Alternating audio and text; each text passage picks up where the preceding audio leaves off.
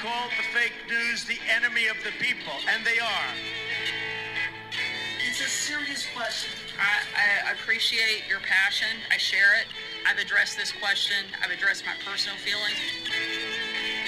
And I want you all to know that we are fighting the fake news.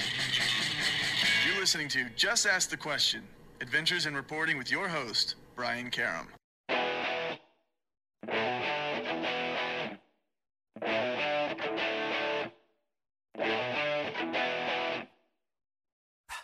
Hi, it's Just Ask the Question. I am your host, Brian Karam, and with us today is a young man I've known for quite a while, actually. I coached him in high school football in Rockville, Maryland, one of my linemen at the time, and he's gone into a member of the IB program, more importantly, International Baccalaureate, and he finds himself with his girlfriend today in Ukraine.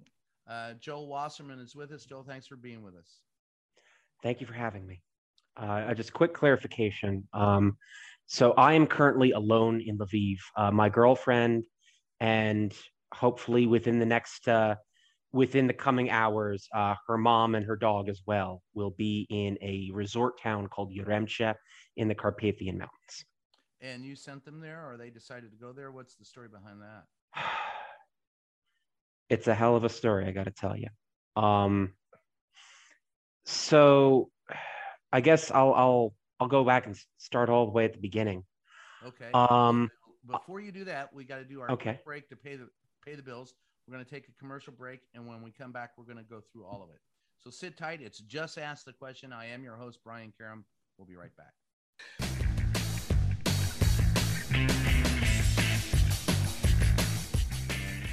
Hey, Just Ask the Question podcast listeners.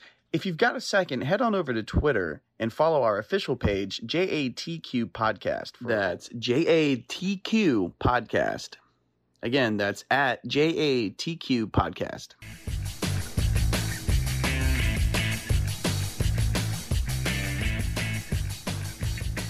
Hi, we're back. It's Just Ask the Question. I am your host, Brian Karam, and with me is Joel Wasserman, a former high school football player that I had the privilege to coach.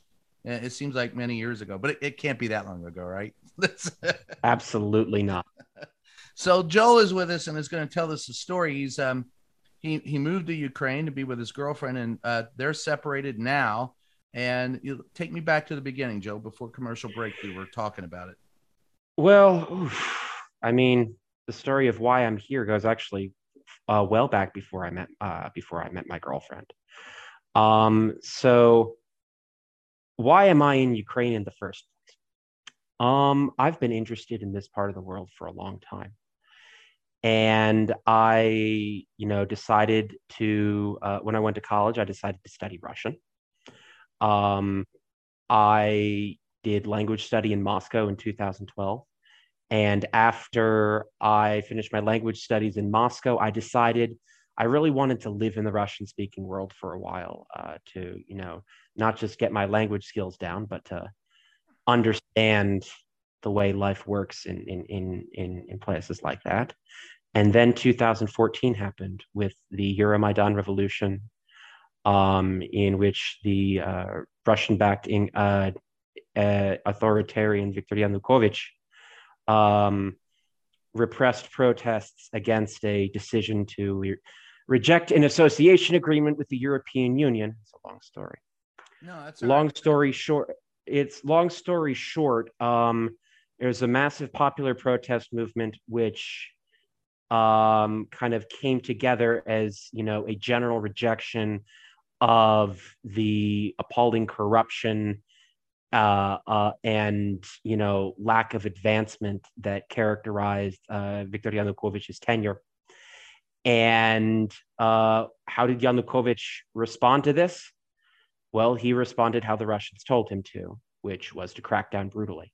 It culminated in, I believe, what was it, February? Yes, February 20th, the day of the Heavenly Hundred, as it's called here in Ukraine, when over 100 protesters were cut down by bullets from government forces in the center of Kyiv. that was kind of the climax of the action of the Euromaidan revolution. The Yanukovych basically lost all support and negotiated a way for himself to get out, and then fled the country.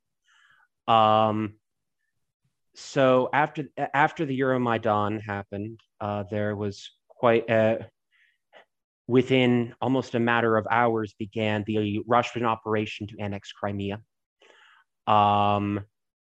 Within about a month and a half after that, my chronology might be a little bit off here. That's all right. Began the Russian invasion of Donbass, which is a heavily industrial region in eastern and southeastern Ukraine. That began the Donbass War, which in its hottest phases was in 2014, 2015. So I watched the Maidan unfold from my college dorm room. I watched what unfolded summer of 2014, and I decided that I wanted to make myself useful in Ukraine somehow, that I didn't want to be in Russia, and that I really felt a calling to find some way to be useful over here. I graduated college in 2015. I spent time working. I spent time, with an internship. I got a teaching certification because I decided what I wanted to do was come over here and teach English, particularly with veterans of the ATO, the anti-terrorist operation, as the war in Donbass is called. And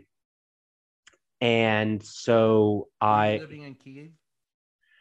So I came over here in March 2018, and up until a month ago, I lived in Kyiv. Kyiv was my home base, and I enjoyed traveling, but Kyiv was home. Do you think that I want to go through what happened? All right, so let's start with your girlfriend. You met her. Why is she going to Carpathia? So, Katya and I have been together for something over a year. So her story. Well, just to start with her story, I guess. It's worth explaining kind of the beginning of the whole chapter of this saga of this war. Starting in January, I was really starting to, become concerned with the indications that there could be some sort of major action. A few hours actually before the U.S. Embassy began advising Americans to start leaving Ukraine, I decided that it was a good idea to relocate to Lviv for a while, because back then, I saw very compelling arguments on both sides of the will he, won't he argument. But the won't he arguments were just simply not compelling enough to risk myself. Or won't he invade? You're talking about Putin? Yes. Yeah. Well, let me ask you about that. Sure. How is the on the ground in Ukraine? What's the feeling towards Zelensky, and then the feeling towards Putin? I get an inkling of the feeling towards Putin when you have people shouting at him to go fuck himself, and the Russians to get the fuck out of there. So I guess if you'll permit me a little bit of Russian and Ukrainian profanity, one of the most famous pro-Ukrainian expressions over here is Putin хуйло, which I would translate as basically Putin is a fuckhead or a dickhead. And it started basically as a chant at soccer games. Which was, anyways. And now it's a war cry. You can imagine how people feel about Putin, how people feel about Russia, how people feel about Zelensky. The man, I think that history will have to judge how he prepared Ukraine for this. Right. History will have to judge his actions, as president before this. But right now, the man is a hero. The man refused evacuation out of the capital and oversaw the defense of this beautiful, ancient, and noble city to repel the Russian invader. And we've seen reports of just people, normal citizens taking up arms and defending their homeland. True? Absolutely. That is absolutely something people are doing. That is absolutely something I expected people to do. Ukraine is a country with a rich, if very frustrating political life, but, this is people's home, and they know their home is Ukraine and not, and not as Russian vassals, and they will fight and they will die to make sure it stays that way. Do you think that Ukraine will fall?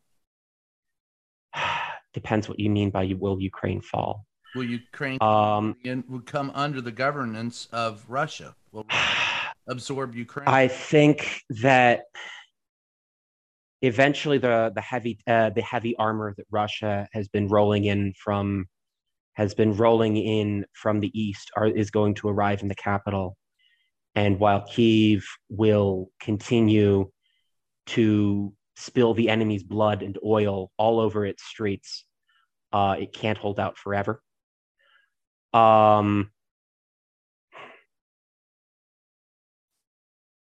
Do you see how much of Ukraine is going to become under de facto Russian occupation?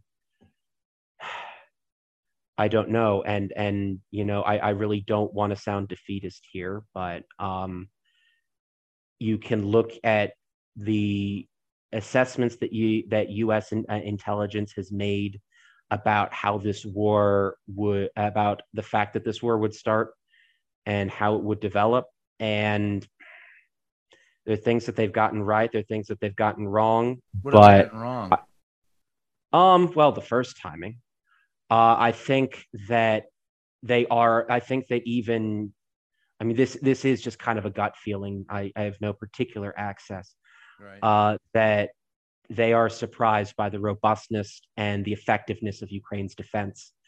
I have been surprised by the incompetence of Russia's operations. I've been seeing so many videos of Russian prisoners who have surrendered. Their morale must be, just total shit. I've seen videos of captured tanks where the Ukrainian guys climb up on them and say, "Look at this shit. This is worse than ours." And these are the tanks of a superpower, and these guys are like, "What is this shit?" How is the Ukrainian military? The Ukrainian military has the effectiveness of the Ukrainian military has surprised even me. So as I said, I came over to Ukraine to teach veterans, and the students that I had, these are hard guys, but they're professional guys. They're professional guys.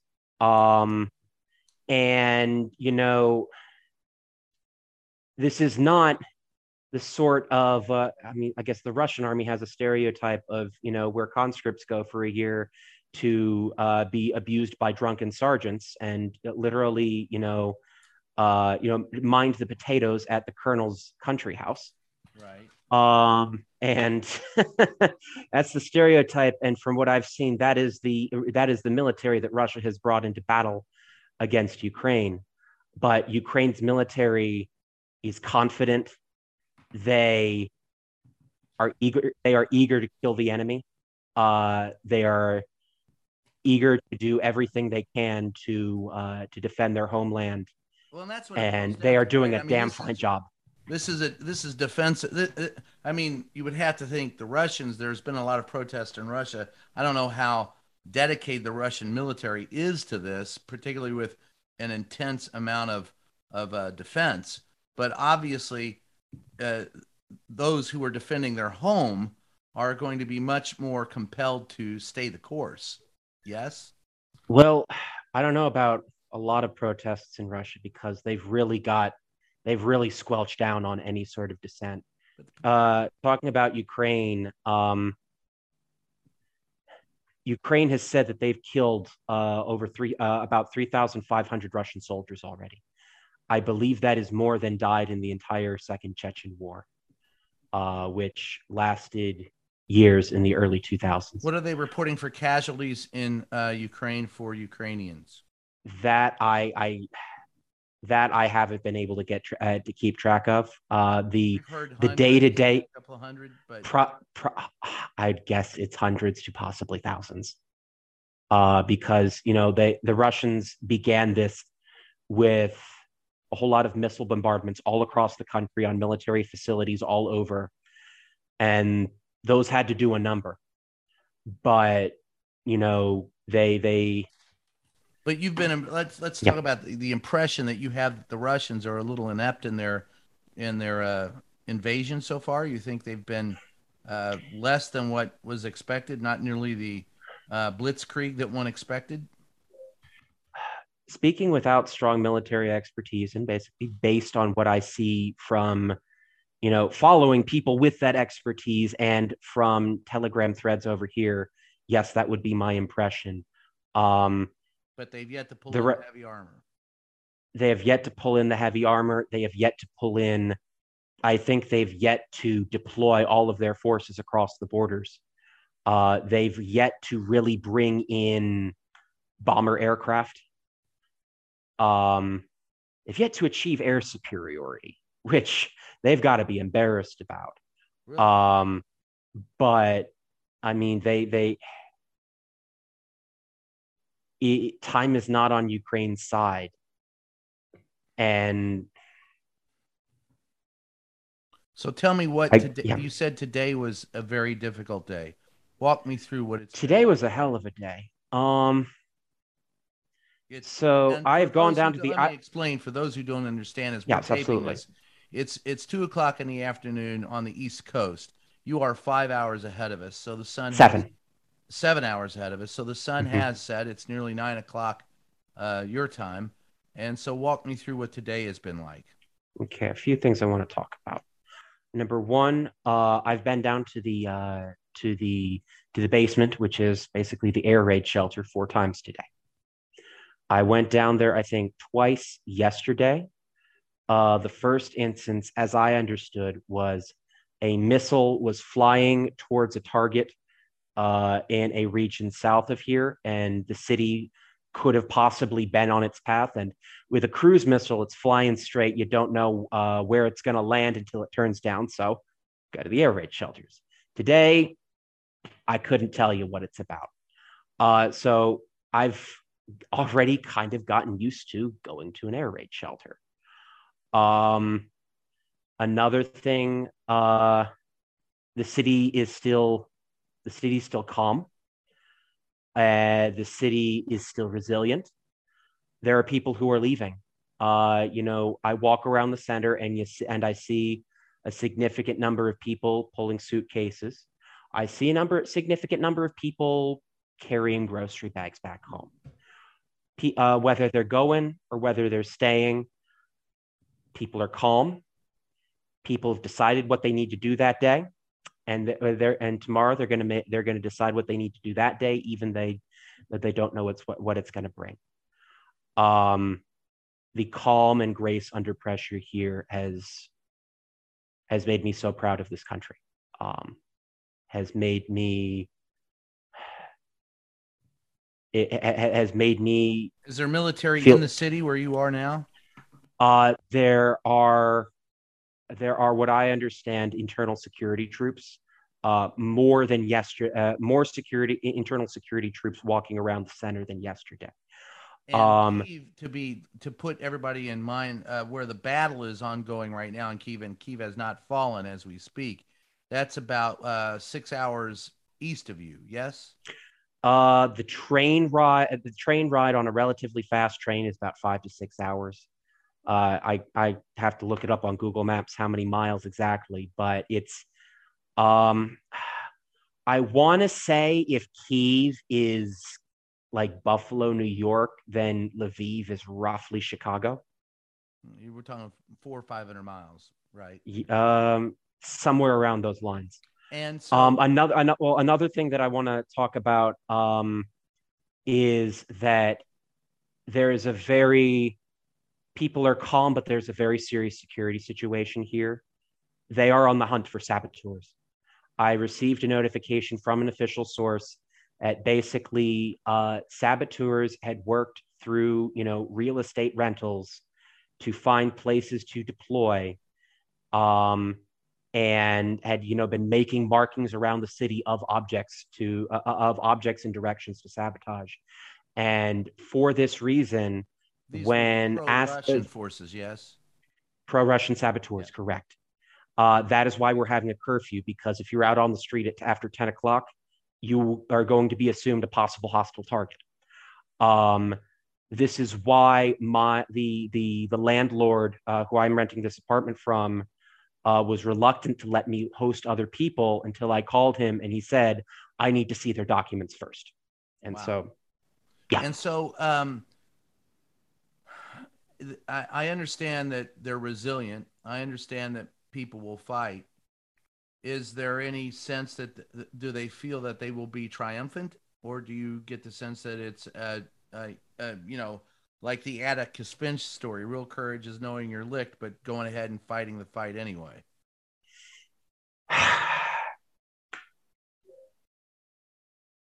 In the situation, that's a different question in Lviv and in Kyiv. Well, let's start with Kyiv. You left Kyiv. How was it there? I left Kyiv about a month ago. So I mean, when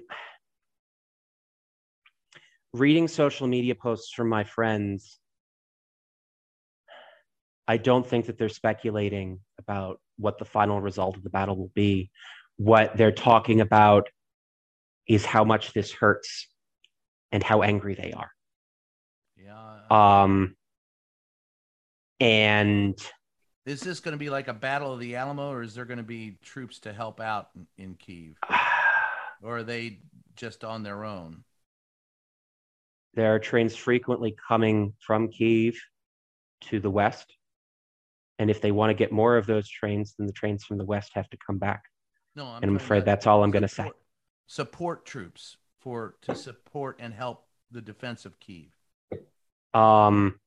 If trains leave Kyiv and keep leaving Kyiv, then some trains are going to have to come back. And I'm afraid that's all I'm going to say. Okay. All right. And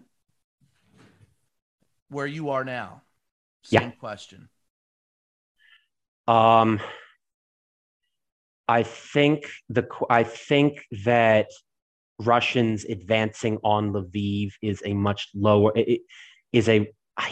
I think, and I still hope, a relatively low probability possibility. If the Russians begin advancing on here, or the bombardments, number one, start, number two, become unbearable, that is the trigger at which I would leave. Well, the question is, why wouldn't they?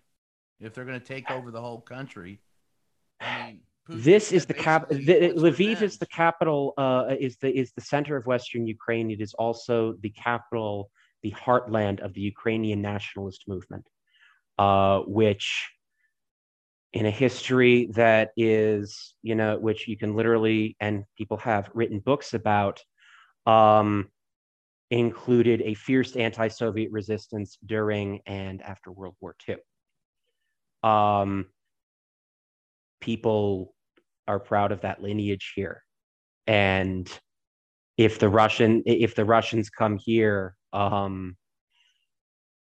they're gonna have to work real hard to find enough soldiers to pacify this area, because they will be hungry for blood.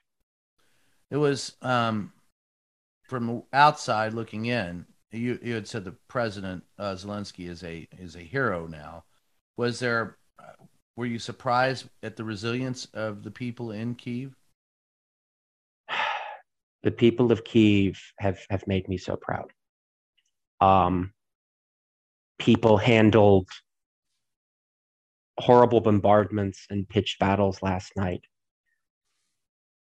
in fear, but in an orderly way, going to the shelters, going into the metro.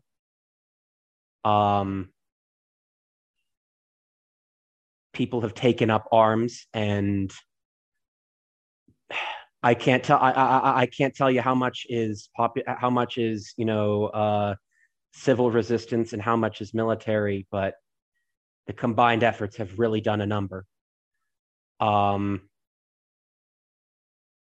people of Kyiv made me so proud last night. So let me jump to a couple other things before we go to a break here.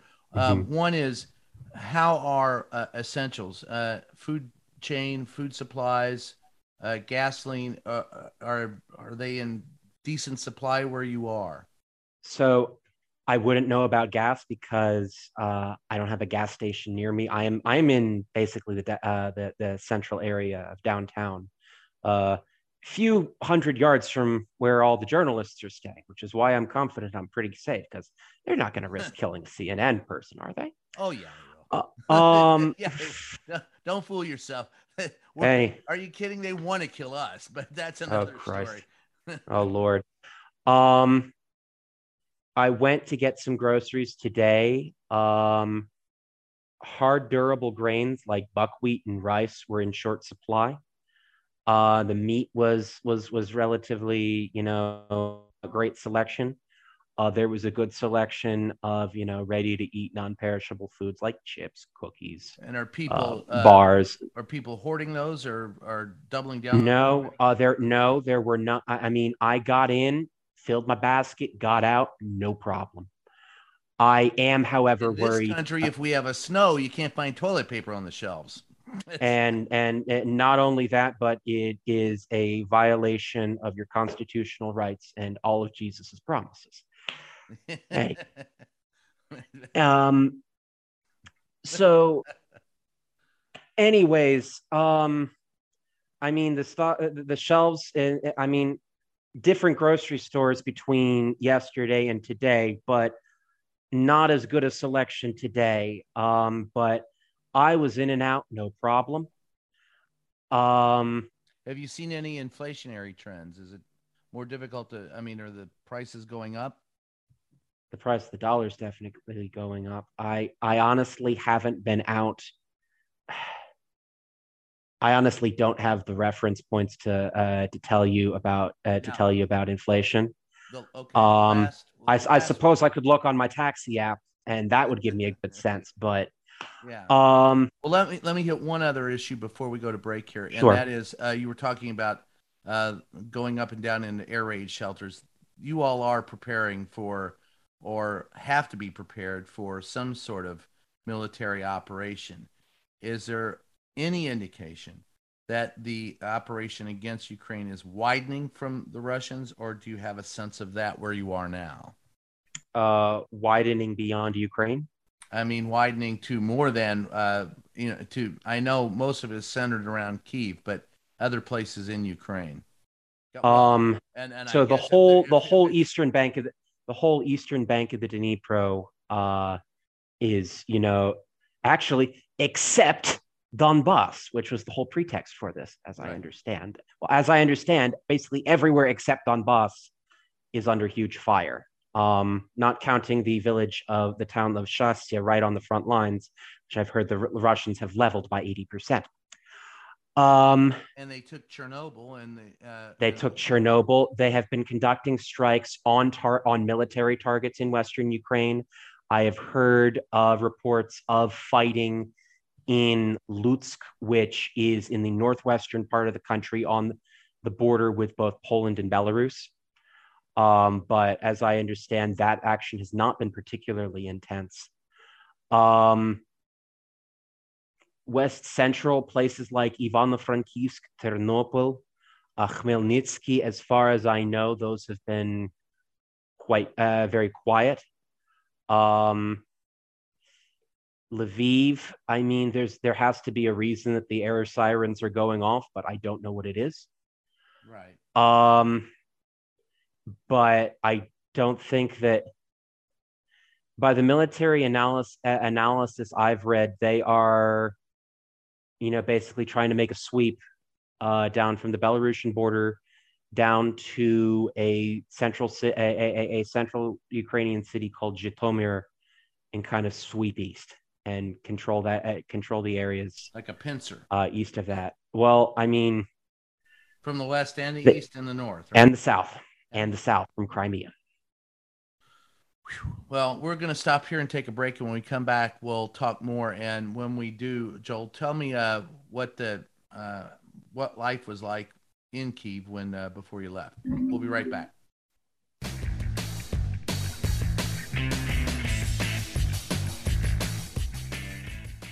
Hey, you. Yeah, you. We're talking to you, and we need your help. Seriously. As you probably know, independent journalism is a vital pillar of our democracy. Like everything else, it's not free. We're asking all longtime listeners of the show to help support us by becoming a member on Patreon. For the price of a latte, you can help guard democracy. Join us today at patreon.com/JATQ podcast to help us keep bringing you the podcast you love and the facts you deserve.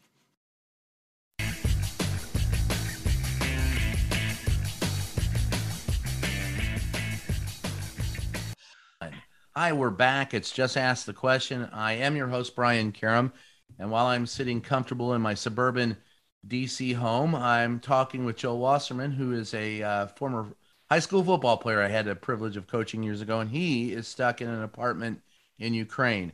And while we were in the break, Joel, you heard from your girlfriend, and she and her mother are on the way to a beachside location. Is everything all right? So not beachside. Oh God, sorry. beachside's not safe right now. Okay, she is currently in a mountain resort town called Yaremche. Her mom, she got there last night after one hell of a trek. Her mom is on her way on the train there now. And if you'd like, we can talk about that story. Yeah, they okay? Let's go with that first. Are they both all right as far as you know? They are. That's what a lot of people are going to know is everybody okay? Then secondly, tell me a little bit while we talk. How would you know if you had another air raid warning? So, I mean, are there loudspeakers you would hear, or? So the unfortunate thing is that I am in a building which is kind of like in a courtyard off the street. So my ability to hear the street is somewhat limited, which is why I've got to keep the windows open all the time, even though it's cold.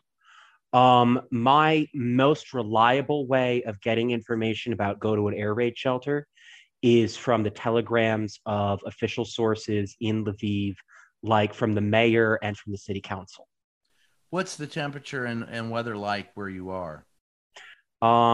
My computer tells me right now it is -2 degrees Celsius, so just a little bit below freezing.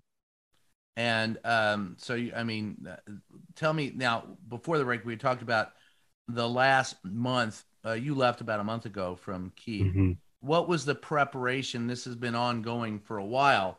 What was the preparation like for where we are now in Kyiv, say 6 to 8 weeks ago? Were they actively taking this seriously, or was it just thought to be Russian bombast?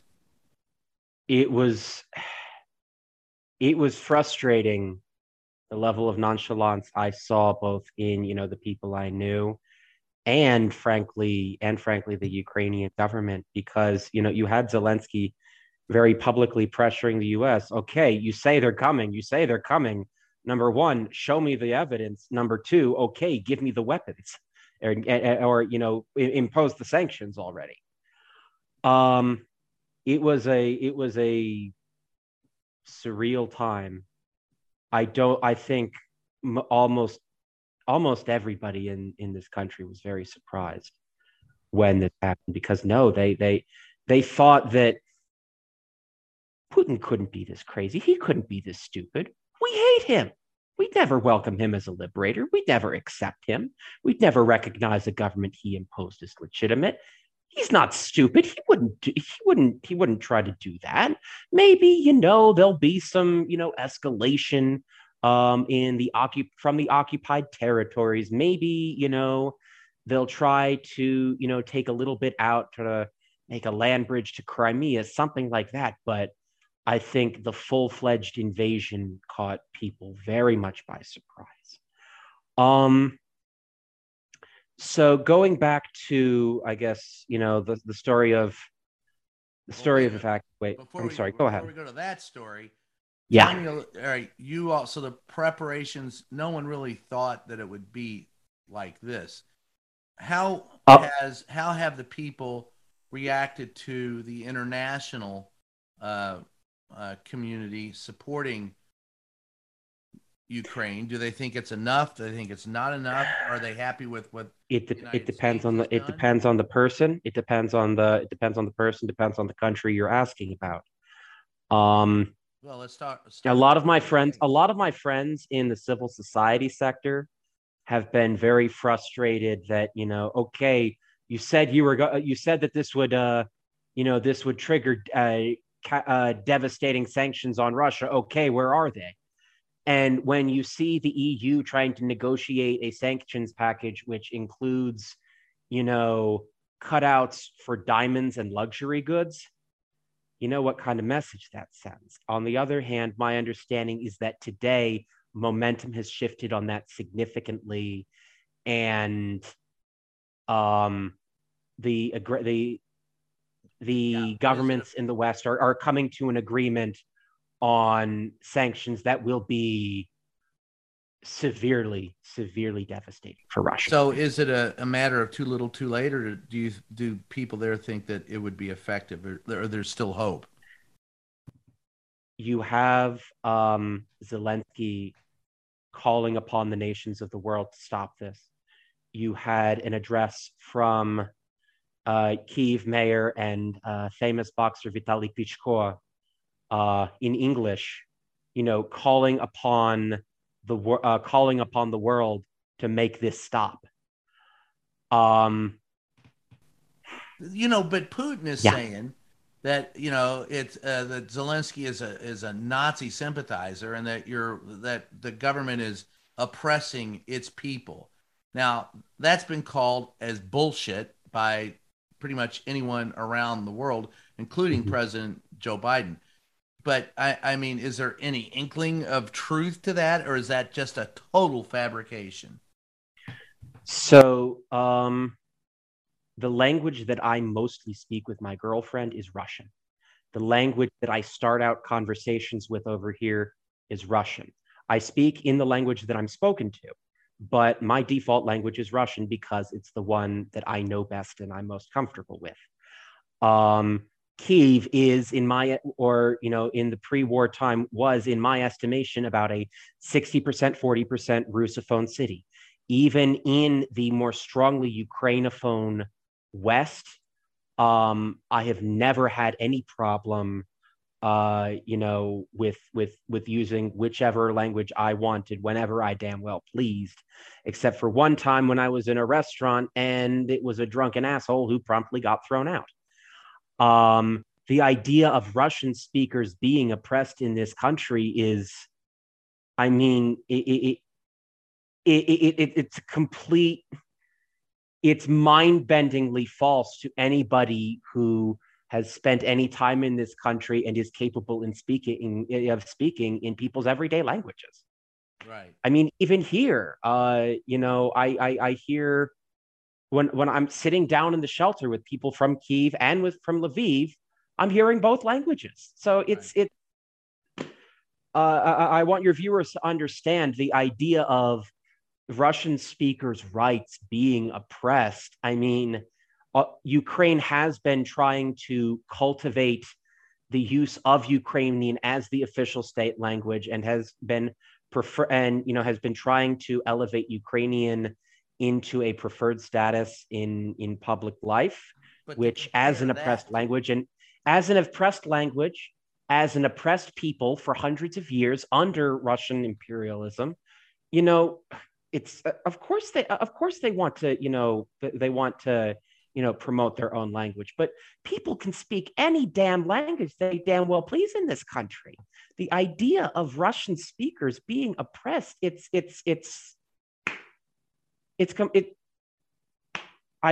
Complete fiction. I don't know how else to say it. Well, that's a great way to say it. So let's move on. You want to tell a story of your girlfriend up in the mountain resort? Let's do that. Yes. So as I said, I came over to Lviv about a month ago and the triggers for me to do that was the lack of seriousness of Russian diplomacy and the fact that, they weren't offering any sort of ground that the Americans could possibly, work with. And the fact that, they were building up a whole lot of forces, a large portion of their military that you don't just stick there to piss over to take a leak over the border. Right. So you saw it coming.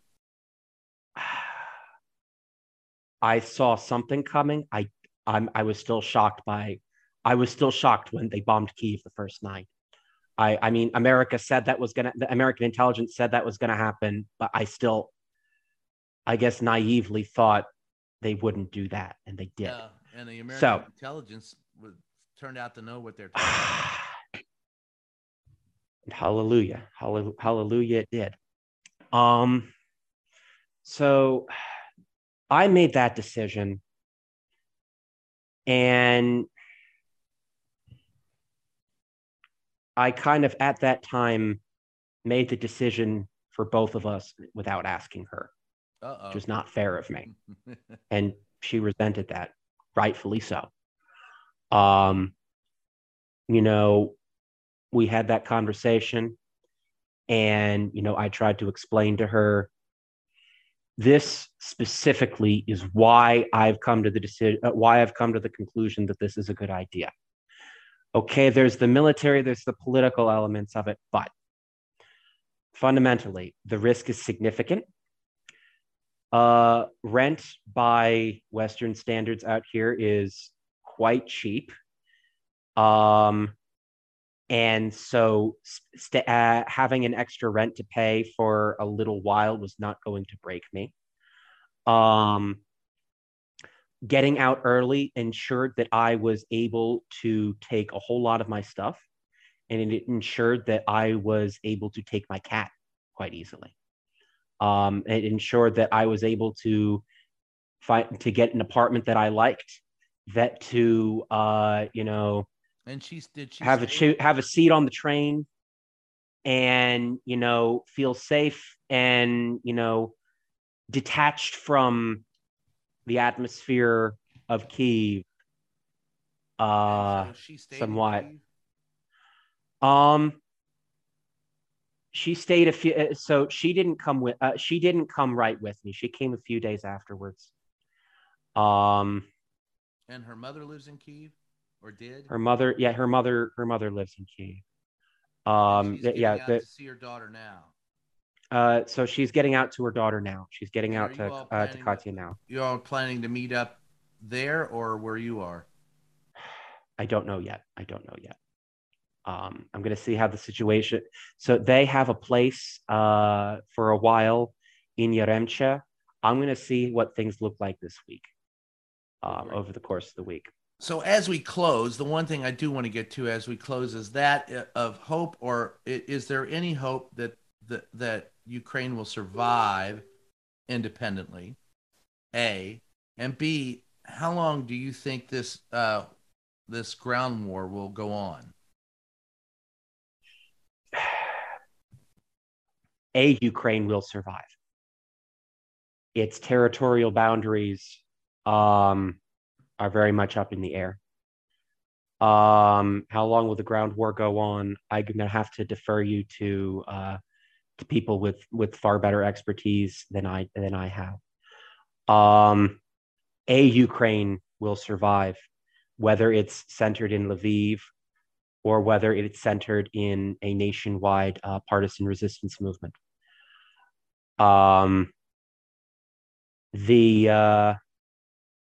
The opening line of the Ukrainian national anthem, "Ще не вмерла України, ні слава, ні воля," Ukraine has not yet perished, neither her glory nor her will. And that will always be true. That will always be true. And there was a video that I watched last night from the city of Sumy out by the Russian border in the east. As you know, there was gunfire crackling in the distance. Somebody was playing the final parts of the Ukrainian national anthem terribly on a trumpet, but it was just such a powerful moment of pride, of defiance, of resistance. I tear up every time I watch it. Душу і тіло ми положимо за нашу свободу і покажемо, що ми браття козацького роду. Our souls and our bodies, we will lay down for our freedom, and we will show, brothers, that we are of Cossack blood. Those Cossacks. I mean, translate it: blood, family, lineage. Indulge me some poetic license. Yeah, so indulged. Joel, I want you to stay safe, brother. Be safe where you are. I will. Thank you. And we'll stay in touch. And let me know how things go, and if there's anything we can do to help. I know there's humanity. If I could make a final appeal to your viewers, this country is going to need massive amounts of humanitarian support. Please ask your representatives to mobilize immediate and effective aid to help the people who are evacuating at the border, to help maintain some semblance of an economy in this country, get food here, get fuel here, get blood. There's probably going to be a COVID explosion because everybody's spending so much time in shelters. And please call upon the representatives of your government to accept Ukrainian refugees. Thank you, Joel. I appreciate it, brother. We'll put the word out and we'll stay in touch. And you, like I said, be safe. Will do. Thank you for having me. Just Ask the Question. I am your host, Brian Karam. It's been a very special time, Joel. Thanks for joining us. Thanks for having me.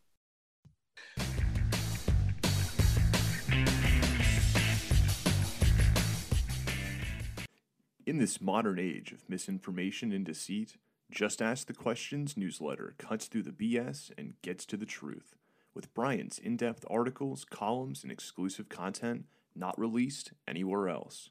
Get the scoop and stay in the know. Sign up for the Just Ask the Question newsletter now at substack.com/JATQ podcast.